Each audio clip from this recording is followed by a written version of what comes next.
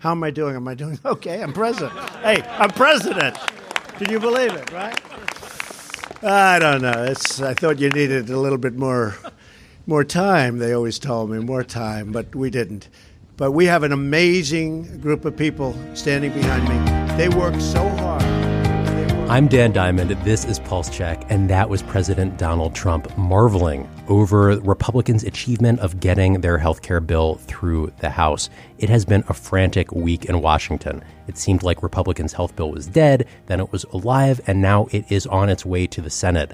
And I'll sit down with two of my colleagues who've tracked this incredibly closely, Adam Cankren, our Providers reporter, and Jen Haberkorn, our Congress reporter. And then after the break, we'll be joined by Mario Molina, who is head of Molina Healthcare, a health insurance company that did very well on the Obamacare exchanges.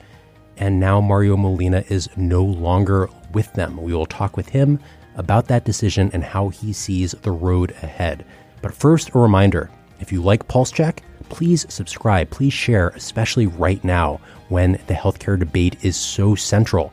You can find us on iTunes, on Stitcher, on Overcast. We are definitely on TuneIn. Just search for Politico or Pulse Check, and you can sign up and subscribe there. And with that, let's get to Jen and Adam.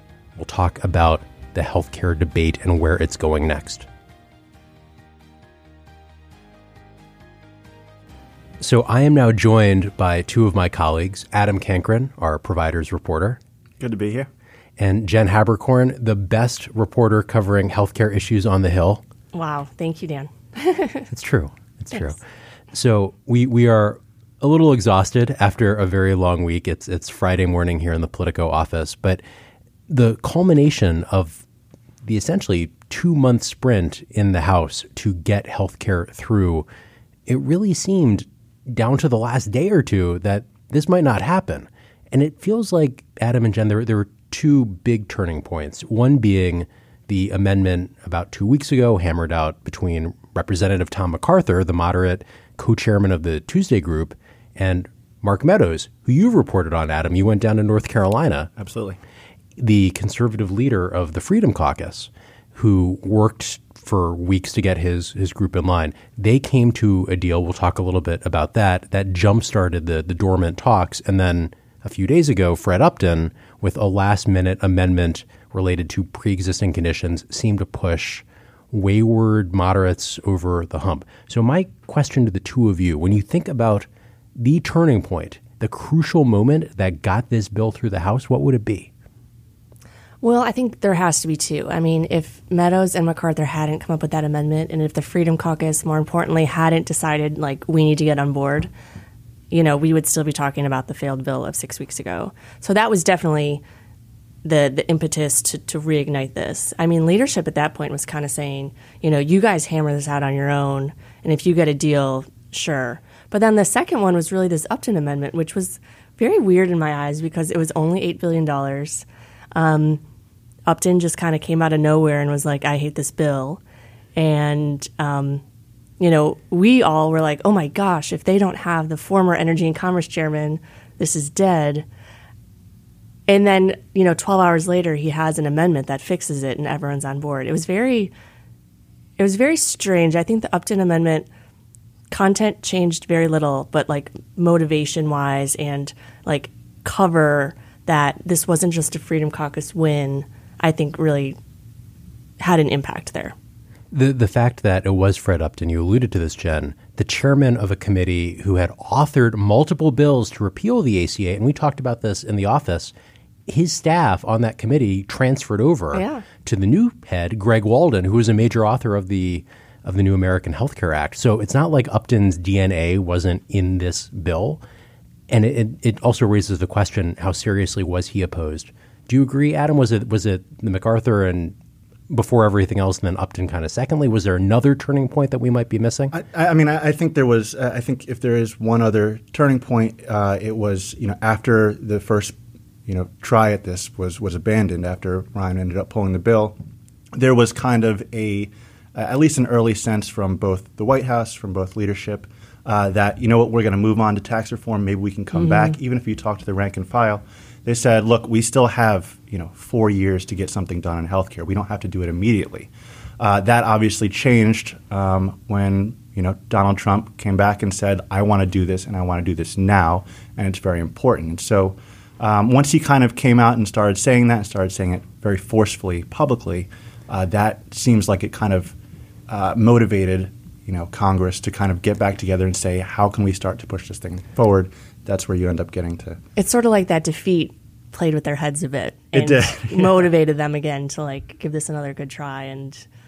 But it also added the pressure, they couldn't fail again. It did. The White House played kind of it played kind of a positive and negative role. The deadline setting in the moment was not helpful, I don't think, because all of the reporting bears out that the House leadership was getting increasingly annoyed with the White House's artificial deadlines, to the point that at the end, the White House was explicitly told, back off.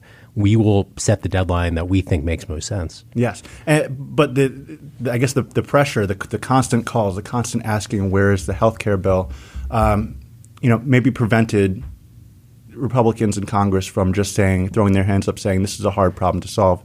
Let's move on and get a few other legislative wins before we come back to this. So, Adam, you went down right after the collapse in late March, blamed largely on the Freedom Caucus not coming on board. You went down to North Carolina, chased Mark Meadows around. I don't believe you ever got him on the record. But what was the sentiment at the time toward Mark Meadows, and how much has that changed over the past number of weeks? Well, at the time, it wasn't viewed as a loss for Mark Meadows. In fact, it was quite the opposite. It was a win for him because, number one, he had stood his ground. He had stayed with his principles.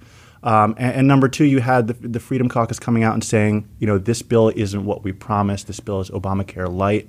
And that resonated back home in a district that is deeply red, that Mark Meadows is secure in, and that he won handily his last reelection. And I think that was partly reflected in the kind of stubbornness of the Freedom Caucus not to move very much, if any, from their original position. It's interesting. Meadows went from being a pariah nationally, in some sense, Trump putting a lot of pressure on him, to now one of the most powerful people in the House Republican Conference over the span of a number of weeks. Yeah, and I think for the Freedom Caucus, outside of healthcare, they needed, if they folded here, they would have folded for the rest of the year. They would have had no power. Now they proved you need us. If you don't have us, your legislative agenda is screwed. And I think when we think about tax reform, that's going to be a big part of it. I think that ire that a lot of Republicans had for Meadows has now moved to MacArthur, at least among the moderates, for bringing this back, for kind of negotiating in their name. And it's going to be interesting to see how that dynamic plays out. So I want to follow up on that. Tom MacArthur, this moderate Republican from New Jersey, and I don't think this got enough credit at the end of the day, but he was very hesitant on the Republican push. He was one of the Republicans who got caught on the hidden audio tape from the Republican retreat in late January saying, we're moving too fast, we're going to hurt Americans. I believe he voted against the budget resolution too. One of 9 Republicans who said at the beginning in January, we need to slow down. And yet at the end of the day, he's one of the 11 Republicans at the White House delivering a podium speech. So in some ways, the Republican conference overall has affection for him. It's within the Tuesday group, within this moderate group, where they're saying we might take away your co-chairmanship. Right. Jen, I don't, you understand this better. You've tracked this. I don't understand. So many moderates ended up voting for this bill. And if the overall leadership likes Tom MacArthur, why would he be in trouble? He got them there. Well, a lot of moderates feel like they're in trouble now that they voted for this, or they're in trouble that they didn't vote for it, but they're going to be attached to it. A lot of moderates, even the ones that voted for it, are a little squeamish about this bill. And a lot of them remember in 2010, the moderate Democrats, they are extinct now, essentially. Either they voted for it or they didn't vote for it, and they still got attacked for it. So the moderates are not entirely comfortable with this. But historically, kind of the saying is that moderates cave. Mark Meadows in the Freedom Caucus doesn't cave, but the moderates do. And that proved to be true here. They lost 20 votes, but as we were talking on Monday, a lot of us thought this was going to fail, myself included. Actually, I was very adamant that this was going to fail. I will admit that. But I thought that some of those moderates were not going to flip because they saw how bad it was. I want to give you credit, though, Jen, because you consistently, maybe on this podcast, definitely when we've talked around the office, Your thought always was that at the end of the day, if there is going to be a vote, Republicans are going to have to take that vote because of all the rhetoric over all the years. And that echoed in my head as I was there listening to the echoes from the House floor and the cheering and the singing and just the extraordinary moment that was. Was this a triumph for Republicans? And I ask that because not only would they say it was, most reporting has focused on all of the downsides of this bill. And when you think back to when the Affordable Care Act passed, that was portrayed much more as a miracle. I think there were headlines in the Post and the Times, America coverage expansion. It's finally happened after years and years. Are we not being fair to Republicans who got this achievement through after years and years of trying to do it? Well, I think starting out, Republicans promised that they would do this. There was one mandate from the congressional elections in the last 4 years, and it was this. So, there was one time when we thought this was going to be done by January 20th, and it's now, May 4th, and it got done. I like that you're looking at your watch for days. I have the date. It's like a sundial that tracks every day at once.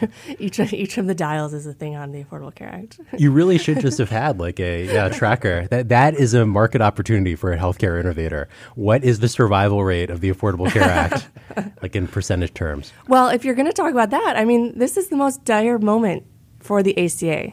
It survived Supreme Court, the presidential election with Mitt Romney, and it was just voted to be repealed in the House. With a Republican president who wants nothing more than to sign a bill, regardless of what's in the bill, just as long as he can say that he repealed Obamacare. And to your point about whether this is a victory, we don't know whether this is a policy victory. If premiums go down, Republicans can run on that, and they can say that we repealed this law that was driving premiums up. We drove them down. And the challenge with that is historically premiums never go down. Right. They didn't go down before the Affordable Care Act. They didn't go down after because that's just the trend of healthcare cost. And now Republicans own that even more. Yeah. They own it completely now.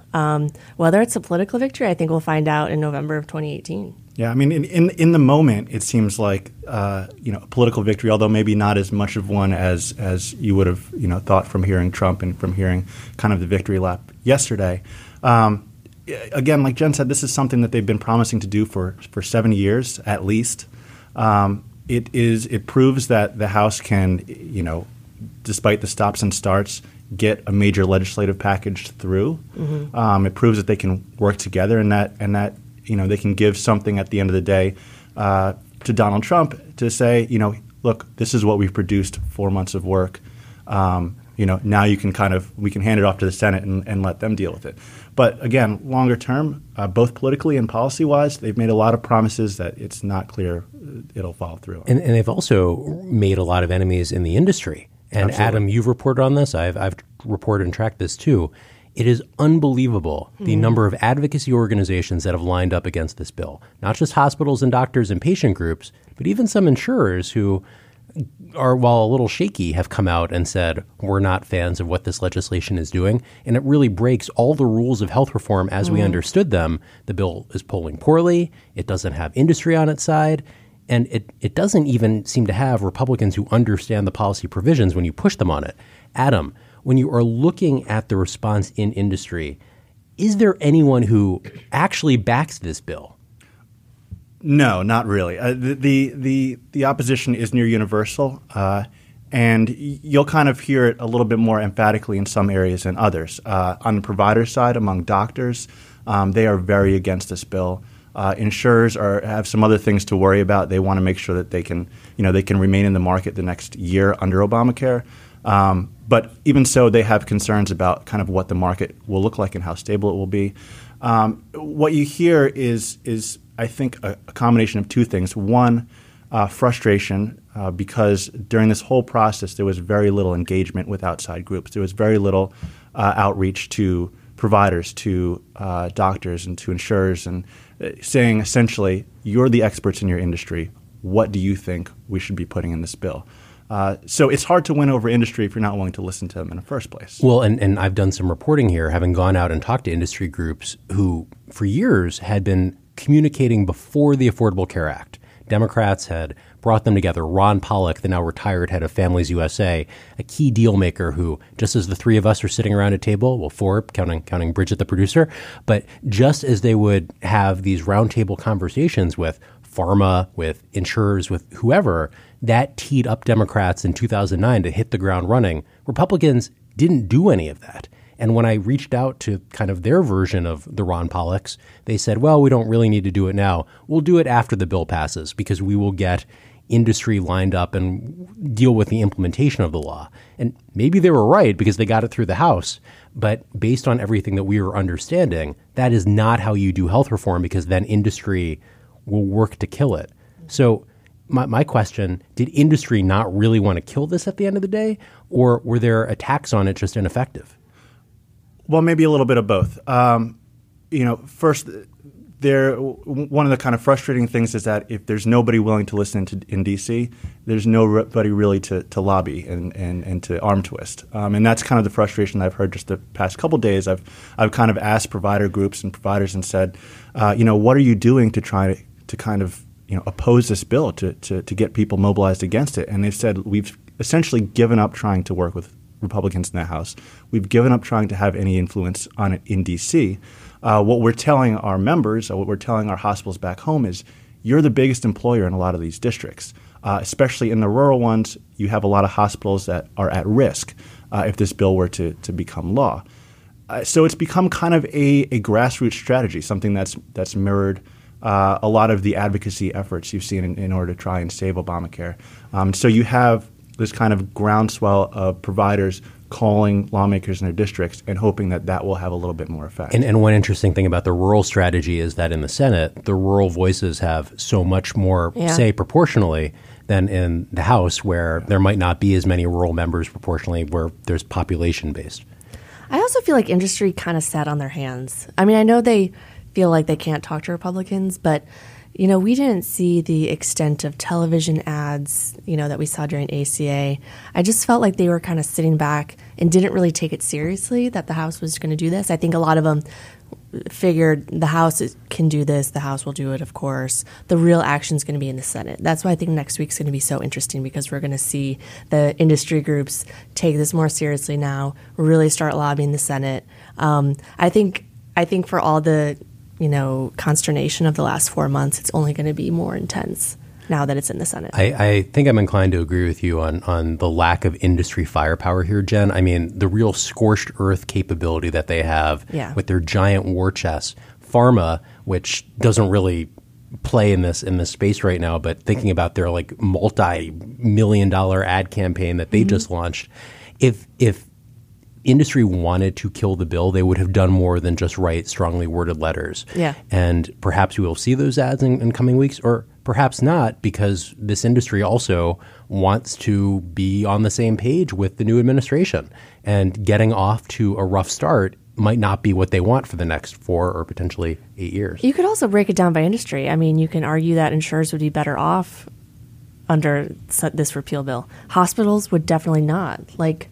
Adam, you know this better than anyone. Like, hospitals would really get the short end of the stick here. And if they want to rise up, whether it's at the state level or at the federal level, maybe they're assuming that if they lobby their states hard enough, the governors won't do these waivers if the waivers survive, and they'll be relatively safe. Yeah, I think going back to one of your earlier points, it certainly was a misreading early on of the environment. It kind of reminds me of the run-up to the election, in which you had almost the entire industry, but especially on the hospital and doctor side, preparing for Hillary Clinton to be president, preparing their pitches, preparing everything, all their priorities and what they wanted to do to improve the Affordable Care Act.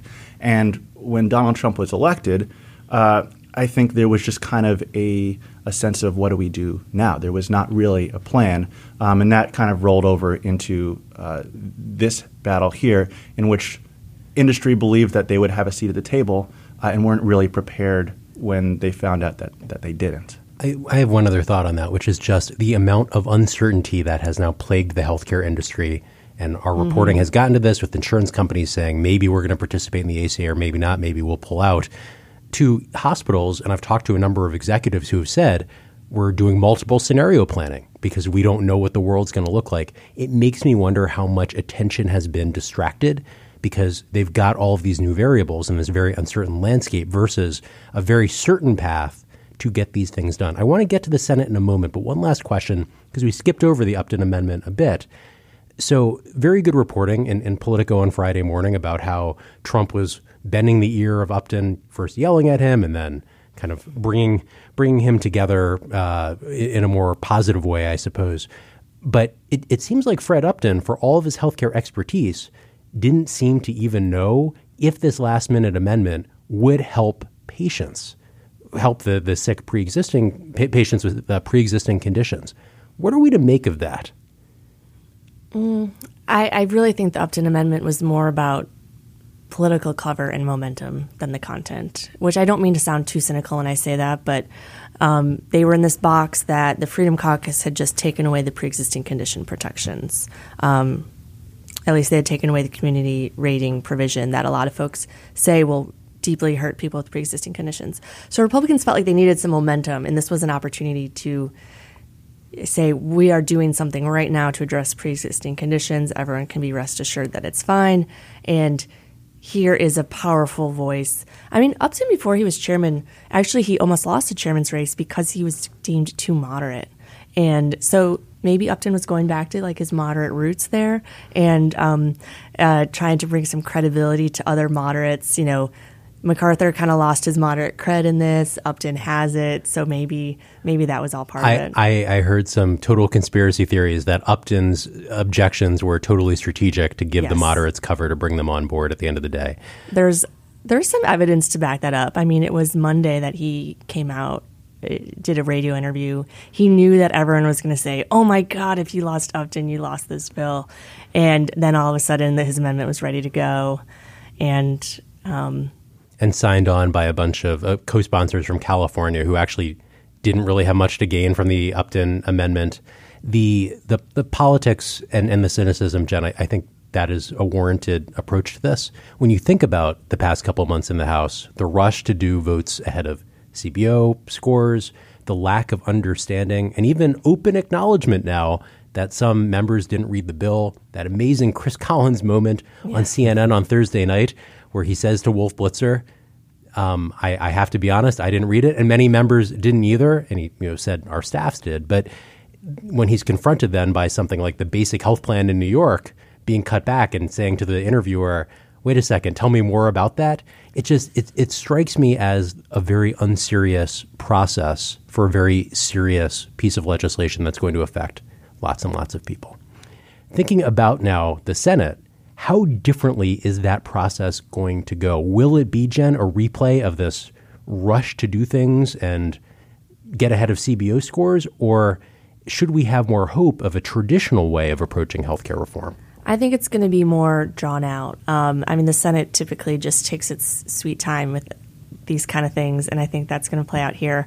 I spoke to Lamar Alexander yesterday. He's going to be one of the big players as chairman of the Health Committee, and he said, we like that the Senate got this done, but we are going to write our own bill. We'll take the best ideas that the House had and incorporate them. So he's slowing this down very much.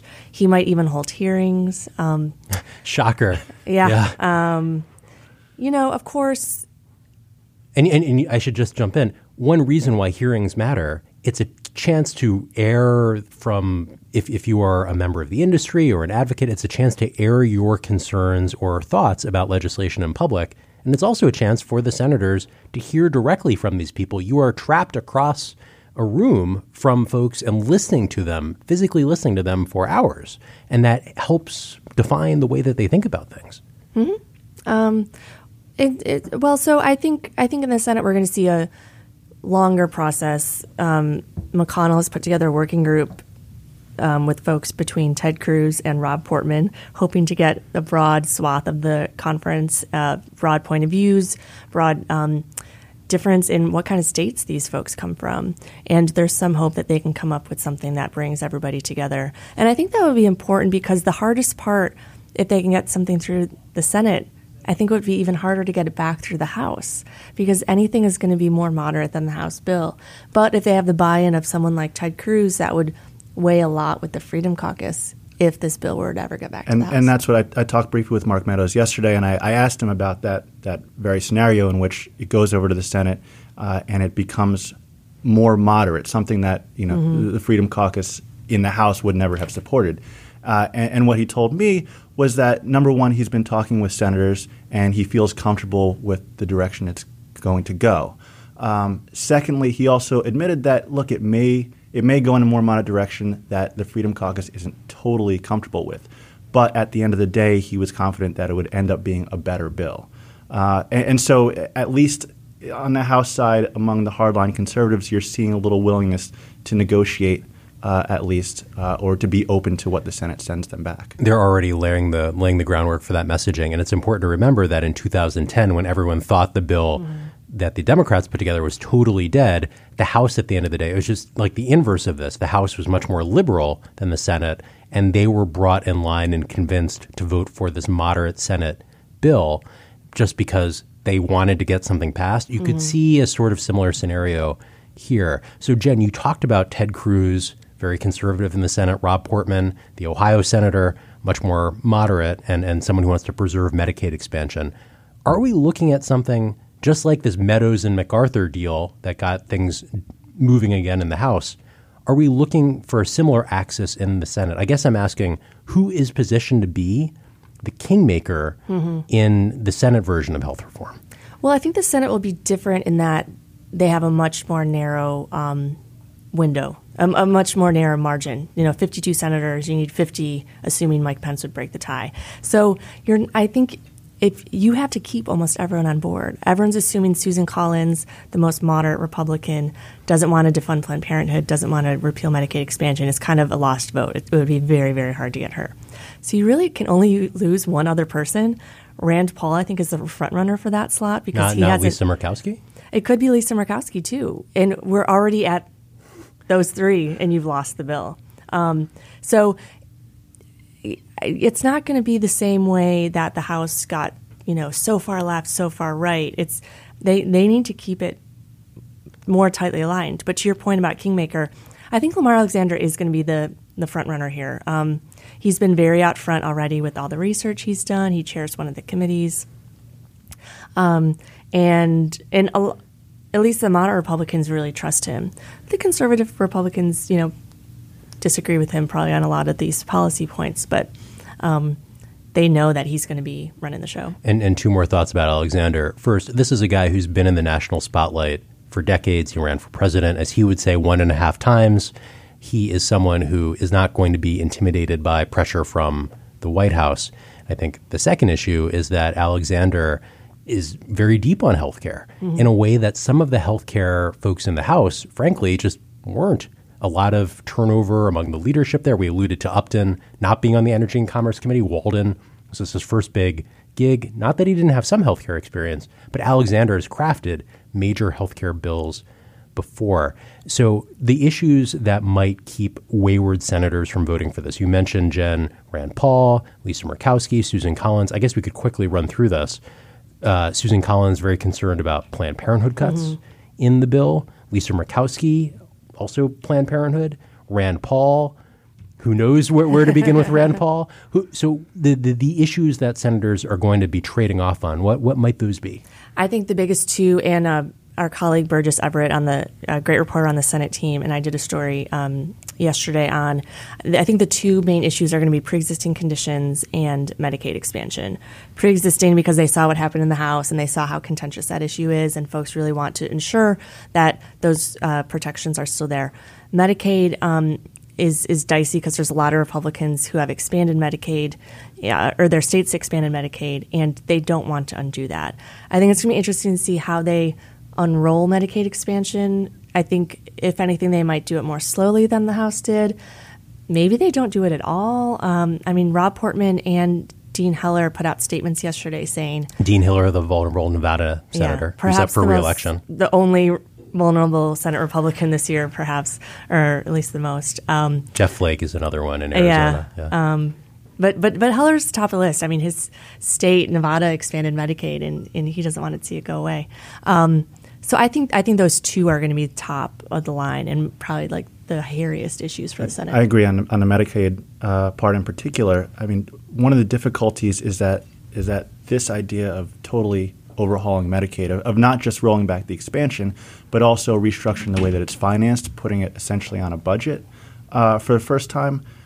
Those are an issue that's been totally underplayed here. Absolutely, it's been lost, especially in the past week.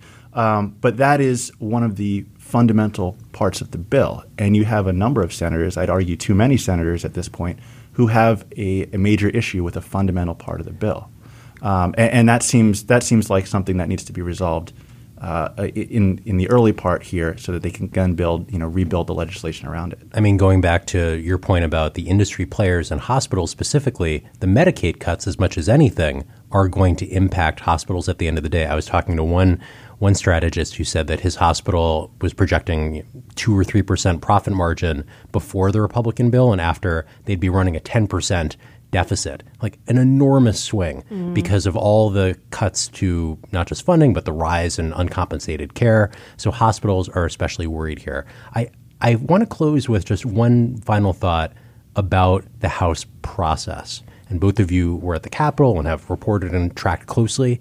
If you think about the moment that stands out to you from this multiple-month sprint, I guess multiple-month sprint almost feels a little oxymoronic, but man, it was very frenetic. Fast marathon. Yeah. Well, I mean, it kind of stopped and started, and there were so many rushed attempts at votes or not.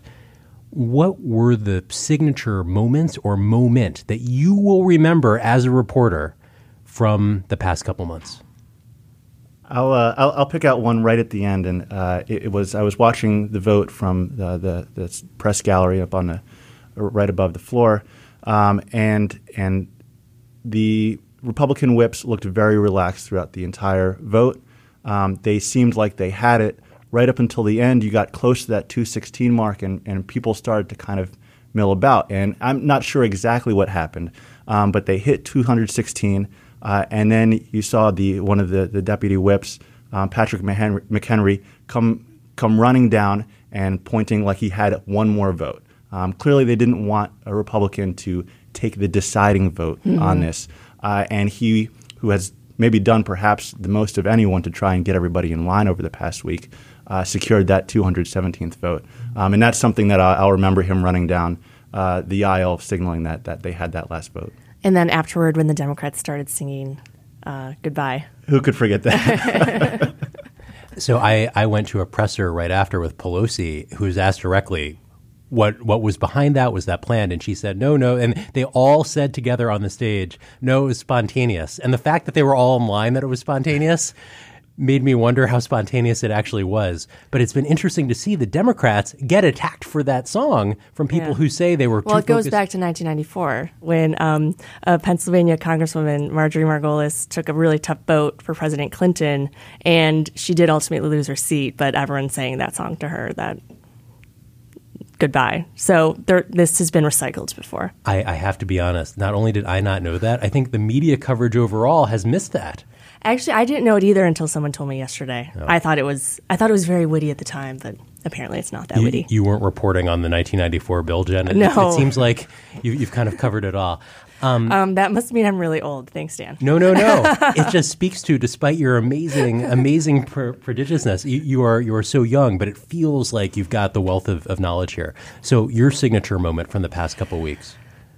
I will remember that moment of them singing, but also, I think this frenetic week was pretty remarkable because I did think on Monday this was going to go down in flames again, and when it became clear that it was coming back was really enlightening because as much as I was confident that they would eventually repeal this bill, I did not think that it was going to come together that fast post pulling the bill the first time. I think my most memorable moment, and there were a few from reporting on the ground, but watching Donald Trump say that healthcare was complicated and nobody knew, not only is that going to stick with me from this healthcare debate, it felt like a summation of his grasp on what the presidency actually entailed versus campaigning. And I think that line is going to hang around Trump for as long as he is president, because it was just such a amazing political moment to have the leader of the free world say, I didn't know what I was signing up for. Yeah. And do you still have that bruise on your forehead from hitting your head on your desk? I it's only gotten bigger this year. Well, and maybe I should rush quickly to get that treated because it might not be covered in the months ahead. Adam, Jen, thank you for joining. I'm sure there will be many, many twists and turns lying ahead in the Senate. You'll have to come back and talk about those too. It was fun. Thanks. Absolutely. Hey, it's Dan Diamond. And if you're listening to Pulse Check and you like podcasts, we definitely want to hear from you to learn about your habits and what we can be doing better. You can go to politico.com/podcast survey. There's a 2-minute Q&A where we can get a little bit more information about what you like about our podcast, how you're listening, and where we can go moving forward. Again, politico.com/podcast survey. Again, that's politico.com/podcast survey. Podcast survey is one word. When thinking about the health insurance executives who were willing to talk about Obamacare and how it was affecting the industry in positive ways, there was one name always at the top of the list: Dr. Mario Molina, head of Molina Healthcare, California-based insurer. Now, Mario Molina is no longer head of Molina Healthcare. He was let go this week along with his brother John, striking for a few reasons. One, his last name is Molina. His father founded the company. Mario joined us from California on a call to talk about why he departed from the company, not willingly, and what he thinks of Republicans' efforts to change the healthcare system.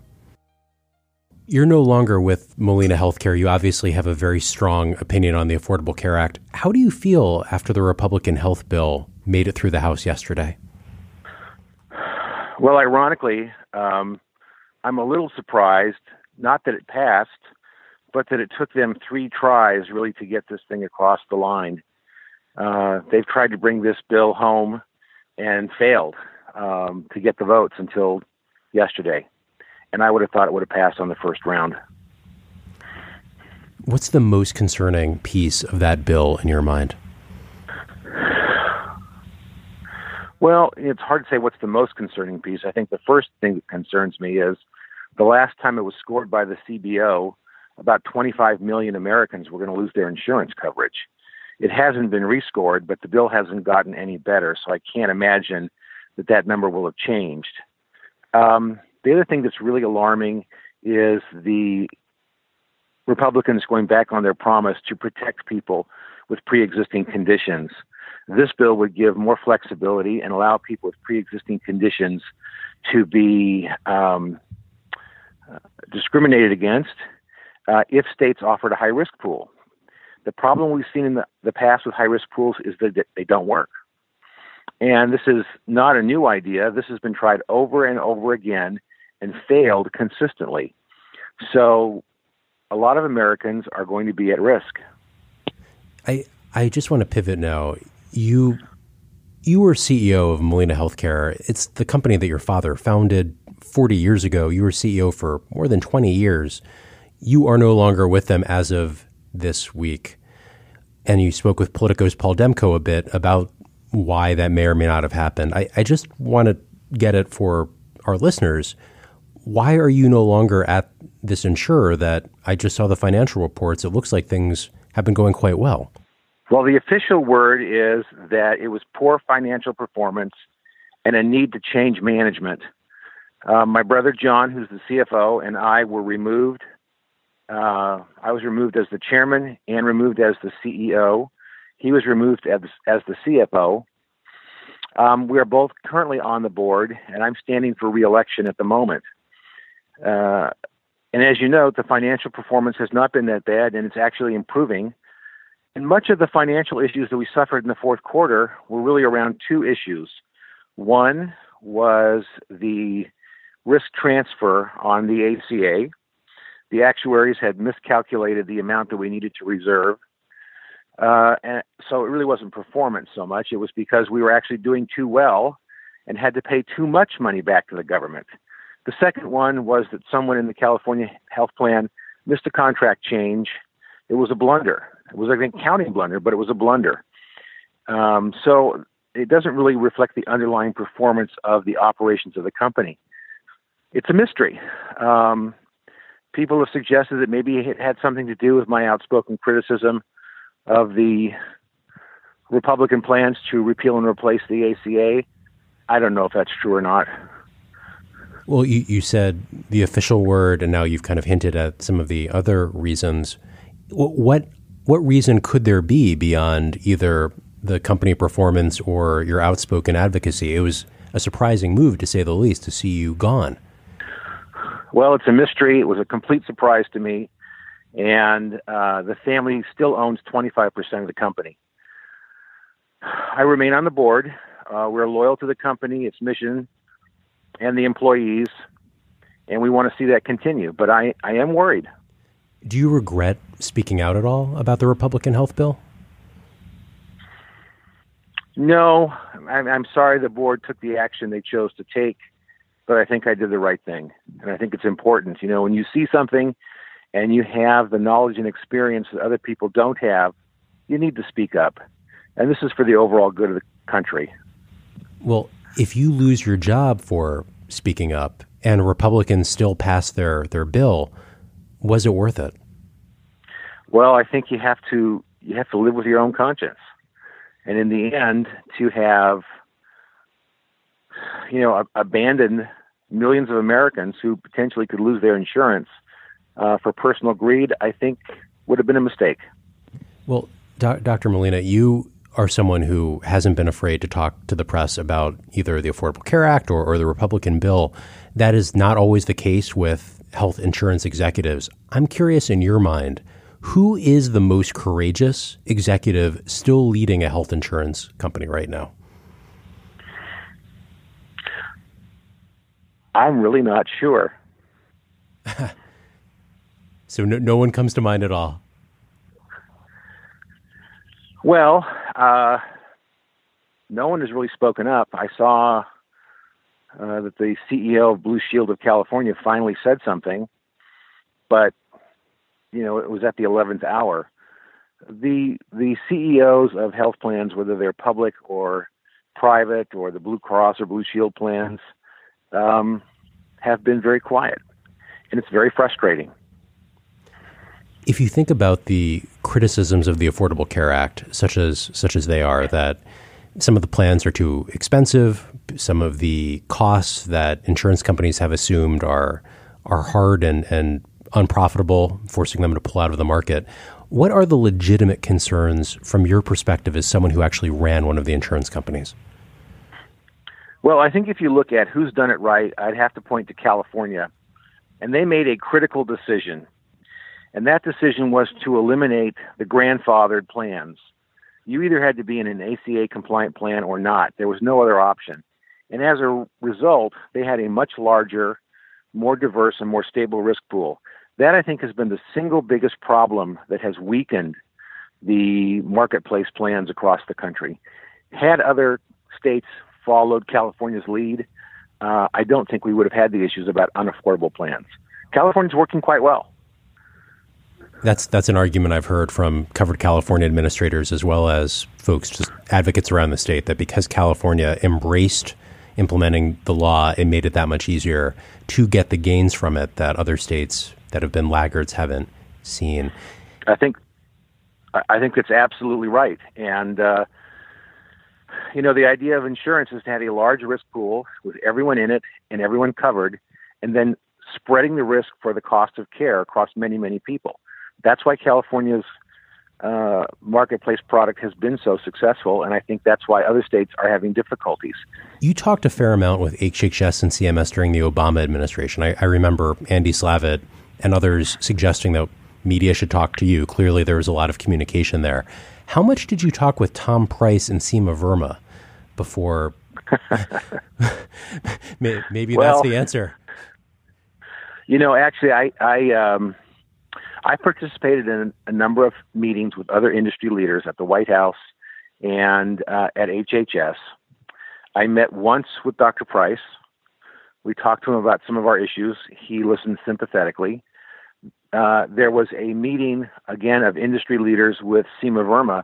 But on the issue of the marketplace, she really had nothing to offer. I think the issues around marketplace were out of her hands. She didn't have the ability to or the authority to continue the funding and paying of the cost-sharing reductions, and basically told us that was going to be up to Congress and the White House. So while it was a cordial meeting, not much came out of it. I'm just curious about that Seema Verma meeting. She's the head of CMS, but as has been widely reported, including by us, her expertise is on Medicaid, not necessarily on private insurance and marketplace expansion. When you say that she didn't have much to offer, did she not have much to offer in the way of talking about private plans and coverage, or was it just more the lack of authority around what she could promise the industry? I think it's really the fact that she didn't have the authority. You know, the issue about the CSRs, which was the hot topic at the time, The Obamacare still subsidies, an issue. yes. Yeah, was out of her hands. And she told us that we needed to go talk to Congress about an appropriation, or we needed to talk to the president, that it wasn't something that she had the authority to do. On the other hand, I think that the marketplace is a little bit like the tail wagging the dog. There are 72 million Americans who are covered through Medicaid. It is the largest health program in the country, even bigger than Medicare in terms of the number of people that it covers. And yet it gets very little discussion, and it frankly is far more at risk than even the marketplace.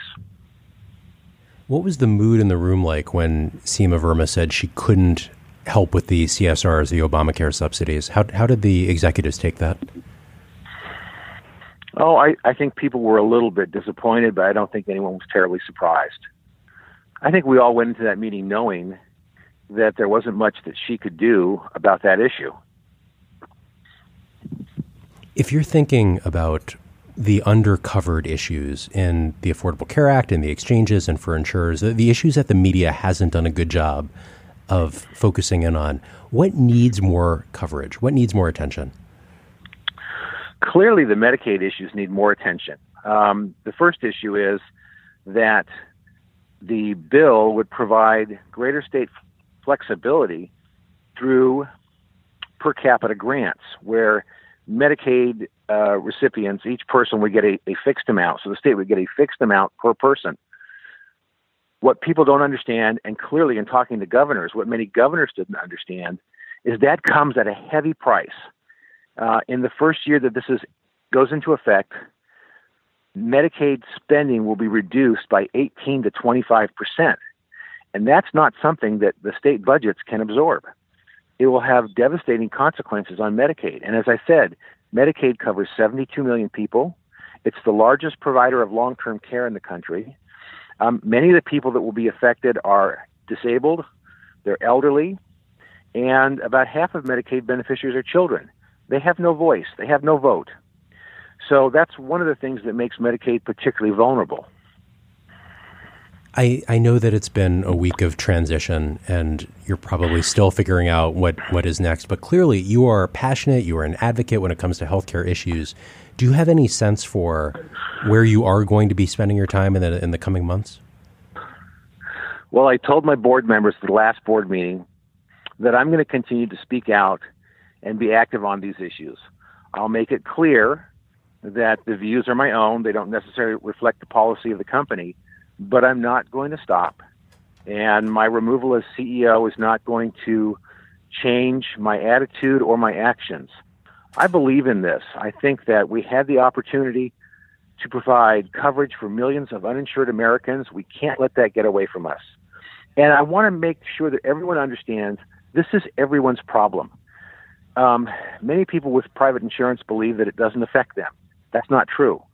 If people become uninsured, then they will seek care from doctors and in hospital emergency rooms, and that care won't be paid for. It'll be uncompensated. As a result, those providers are going to turn to the insurance companies and say, we need to increase our rates to you because we're not getting paid with all these uninsured patients. That in turn will increase insurance premiums that are charged to employers. This will have a ripple effect through the whole economy. And that's the thing that I think is missing. A lot of people think this is somebody else's problem. It's not. It is a problem for every American. Last question. The insurance industry overall has done quite well since the Affordable Care Act took effect. The big five insurers have made something like $25 billion more in profit since the law was passed and the coverage expansions kicked in. Is the insurance industry too profitable overall? Does it need some level of reform? That's a great question. To a certain extent, I look at the insurance industry as a little bit like utilities. Everyone needs clean water, everyone needs electricity, and they are regulated.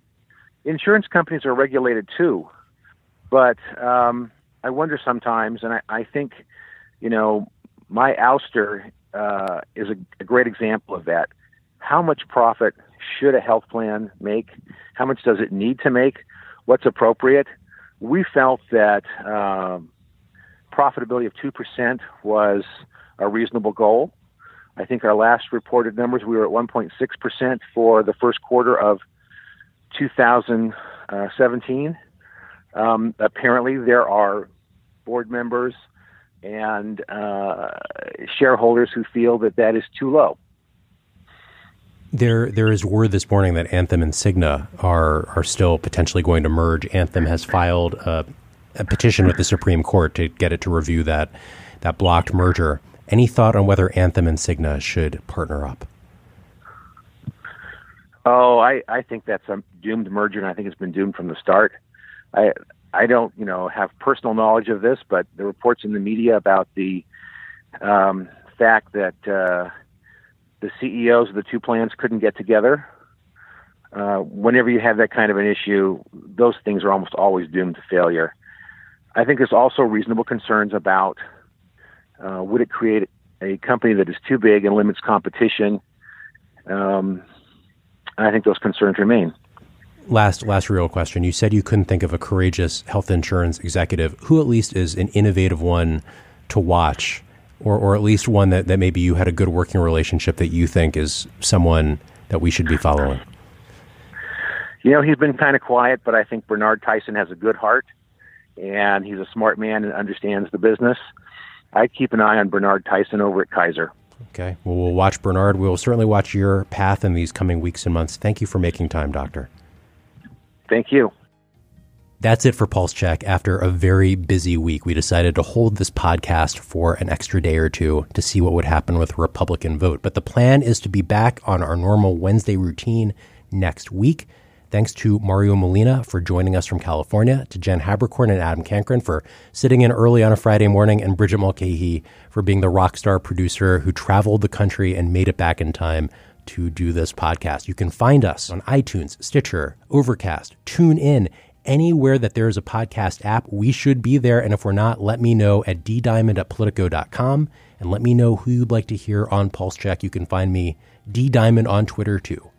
And we'll be back with a new episode of Pulse Check next week.